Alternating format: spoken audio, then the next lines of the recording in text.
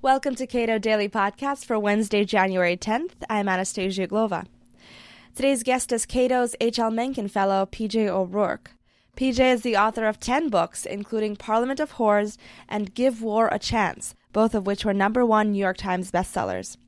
Yesterday, P.J. gave a book forum at the Cato Institute on his most recent work, On the Wealth of Nations, which is an impressive, and I would add successful attempt to cull the essential concepts from Adam Smith's massive Wealth of Nations into a brisk, enjoyable, and informative 217 pages.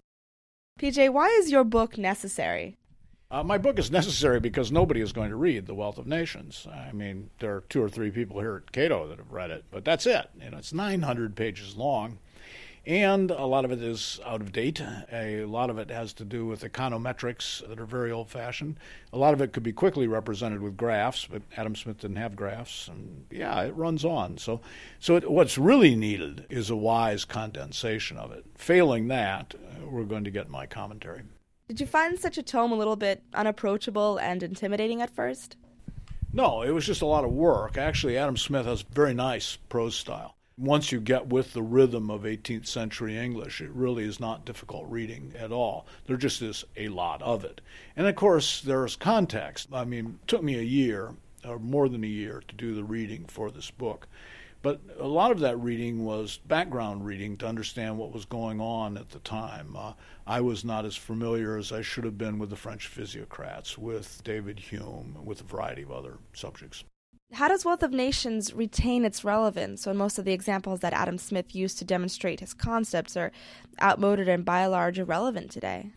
Well, the simplest answer to that would be on the issue of free trade. Adam Smith had that absolutely nailed. I mean, long before our present panic about trade with China, or 20 years ago, our panic about the trade with Japan, whatever the panic will be in the future.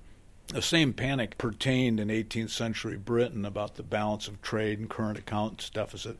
And Adam Smith just demolishes these things. He said that, of course, we're spending money overseas, but it's not like we're not getting anything for that money. And you say, well, money has got a sort of worth that perishable goods don't have. And he said, well, pots and pans have a worth that perishable goods don't have. So why don't we try and accumulate more pots and pans in Great Britain and thereby exacerbate our domestic felicity? Which teaching of Adam Smith's would you say is least appreciated today? The same teaching of Adam Smith's, of all good economists, which is that wealth is not zero-sum. If there is one key lesson to be learned about economics, it is that wealth is not zero-sum, that there's not a fixed amount of good things in this world, and that if I eat too many pizza slices, you have to eat the Domino's box. How well do you think we have learned those lessons then? Very poorly indeed, to judge by our behavior. I mean, we've just elected a pack of Democrats to Congress, not that the pack of outgoing Republicans were so swell, but one of the things that these Democrats are so excited about is to restrict trade. They think that they're going to make America more prosperous by restricting trade. Prosperity is based on 3 things: pursuit of self-interest, division of labor, and freedom of trade. The Democrats might as well come in on a program saying that you can't do anything that's good for you, or that you can't specialize, that you must know how to do everything. It would be equally absurd. You mention in the book that in order to fully understand Wealth of Nations, it is necessary to also peruse his earlier theory of moral sentiments. Why is that? Well, Adam Smith was not primarily an economist. He couldn't have been. The field hadn't been invented. He was a moral philosopher. And his plan was to write 3 massive works: The Theory of Moral Sentiments, the first book that he wrote, The Wealth of Nations, and a book about politics, or what he called jurisprudence. And the idea was that the theory of moral sentiments would address how we achieve moral understanding, how we make moral decisions, how we improve our own morality. And the second book would be how we improve our material condition. And the third book would be how to improve our political condition. He didn't get to the third book. In fact, I think he may have even been too discouraged to try the third book in a way, because as a moral philosopher, he must have eventually come to the conclusion that politics is no place for morality and not much of a place for philosophy either. People regard the work of Adam Smith as being mostly about the material world. Well, that's only half of his work. And he makes a lot of arguments in The Wealth of Nations that sound rather cold and calculated. For instance, his argument against slavery in The Wealth of Nations is that slavery is inefficient, that slaves are actually very expensive, that slavery is not a good way to accomplish things. And you think, well, doubtless that's all right, but gosh, what a kind of cold argument. Well, he'd already made his impassioned moral argument against slavery in The Theory of Moral Sentiments. And it's in The Theory of Moral Sentiments we see Adam Smith laying out his ideas about what is valuable, what actually constitutes self-interest. And he leaves these things unsaid in The Wealth of Nations because he assumes you've read the first book, and you haven't, and neither had I. In fact, I had never even heard of the first book until I started to work on The Wealth of Nations. How do you think the invisible hand concept became so famous, given that Smith only mentions it in passing once or twice? Actually mentions it 3 times. There's a kind of offhand reference to Invisible Hand of Jove in an essay about astronomy, of all things, that he wrote when he was in his 20s. I don't know why people grabbed on. I guess it was just kind of a cool image. When Adam Smith used the metaphor of invisible hand, what he really meant, what he was really talking about was unintended consequences. There are all sorts of things that we do that have unintended consequences, some positive and some negative. Specifically, when he used the invisible hand in The Theory of Moral Sentiments, he was talking about how the rich people, when they develop and generate wealth, even though they're bad people and they would love to use all this wealth, the sad fact is that they cannot wear more than a certain number of clothes. Their stomachs are no larger than our stomachs. They'd like to eat all the food that they grow, but they simply are physically incapable of doing it. And so therefore the wealth that rich people generate benefits other people, even though the rich people don't want it to. That's what he's talking about with the invisible hand. How that exactly got, what the historiography, if you will, of the invisible hand, why it got picked up as an idea about how capitalism just naturally makes everything better for everybody, I don't know.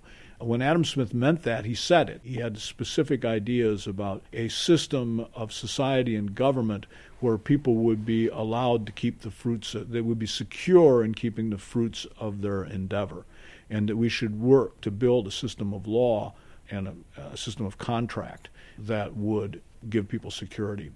And so he didn't need to use the invisible hand, and indeed he didn't. How did he go about upending the theories of the physiocrats and especially the mercantilists, given the popularity of their ideas at the time? Well, he really didn't spend that much time. He spent a lot of time refuting the mercantilists. He didn't spend too much time refuting the physiocrats, and I think the reason was that their ideas were so absurd on the face of it.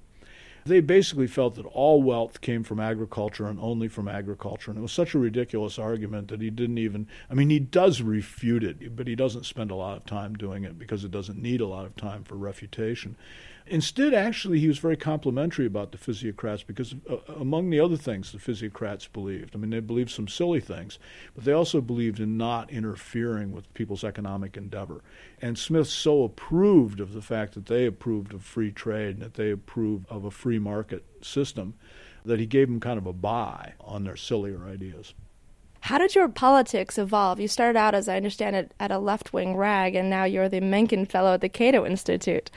Well, I actually started out as a normal Republican. I came from a normal Republican family, but it was the 60s. I was carried away by the winds of the times, and I thought I was a leftist just because all the other kids were thinking that they were leftists, and the cute girls seemed to go for leftists or whatever, And as I got into my late 20s and early 30s, and I started to see the reality of the world, I think the thing that really changed my mind, and it wasn't something that happened instantly, but it was the thing that gradually changed my mind, was the realization that left-wing philosophy required a tremendous amount of interference in individual life, and that interference couldn't possibly be effective without tremendous amount of coercion, and that there were examples extant in the world of where that coercion went.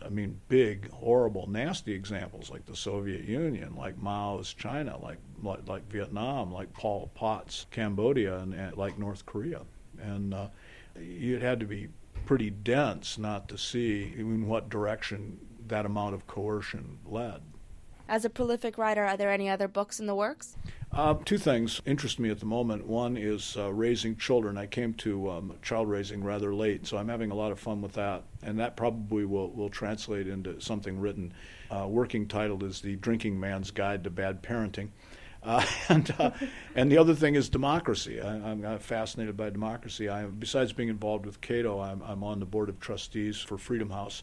And here we are promoting democracy and freedom around the world. And yet I've realized over the past few years that we don't always know what we mean when we start talking about democracy. And we don't even always know what we mean when we talk about freedom. If you enjoyed this program, consider subscribing to Cato Audio, a dynamic 60-minute monthly recording that brings you inside the Cato Institute for highlights from exceptional, one-of-a-kind lectures and events on key issues of the day presented by nationally known scholars, authors, and political leaders. Cato Audio is available on our website as well as on iTunes and audible.com.